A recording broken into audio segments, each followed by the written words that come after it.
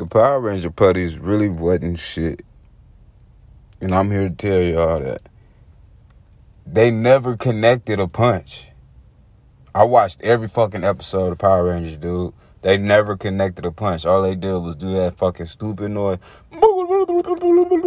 And fucking slap and tap thighs and shit. If anything, they was pedophiles. Because what was they doing at that school?